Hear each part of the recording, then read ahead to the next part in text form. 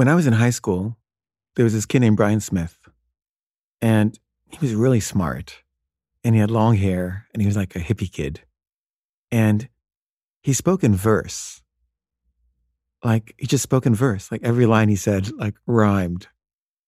And, it was very affected and pretentious, I guess.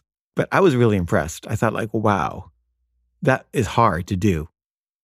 And he also, he ate food out of the trash cans. Like, he was like an environmentalist and didn't believe in buying food, and he thought we should recycle it. So he would always just go through the trash cans at school and take out people's leftovers and eat them.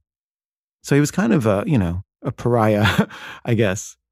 And he also believed in chanting, like if you chant for what you want, you'll get it, And we went to the Renaissance Fair together once, and we got lost. Like, I just lost him.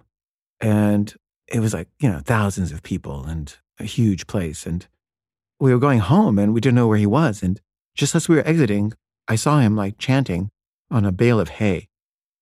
And he was like, "Oh, I was just chanting that you would find me, and you did." And I was like, "Yeah, maybe."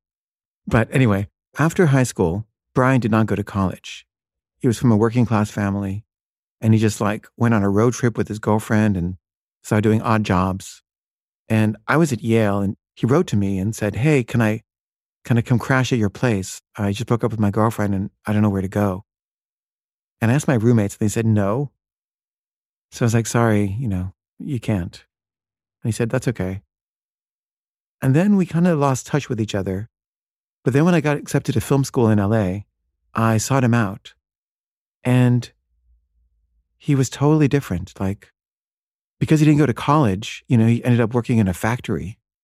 And he had like an injury from the factory. And he was somebody whose mind had never been expanded by college.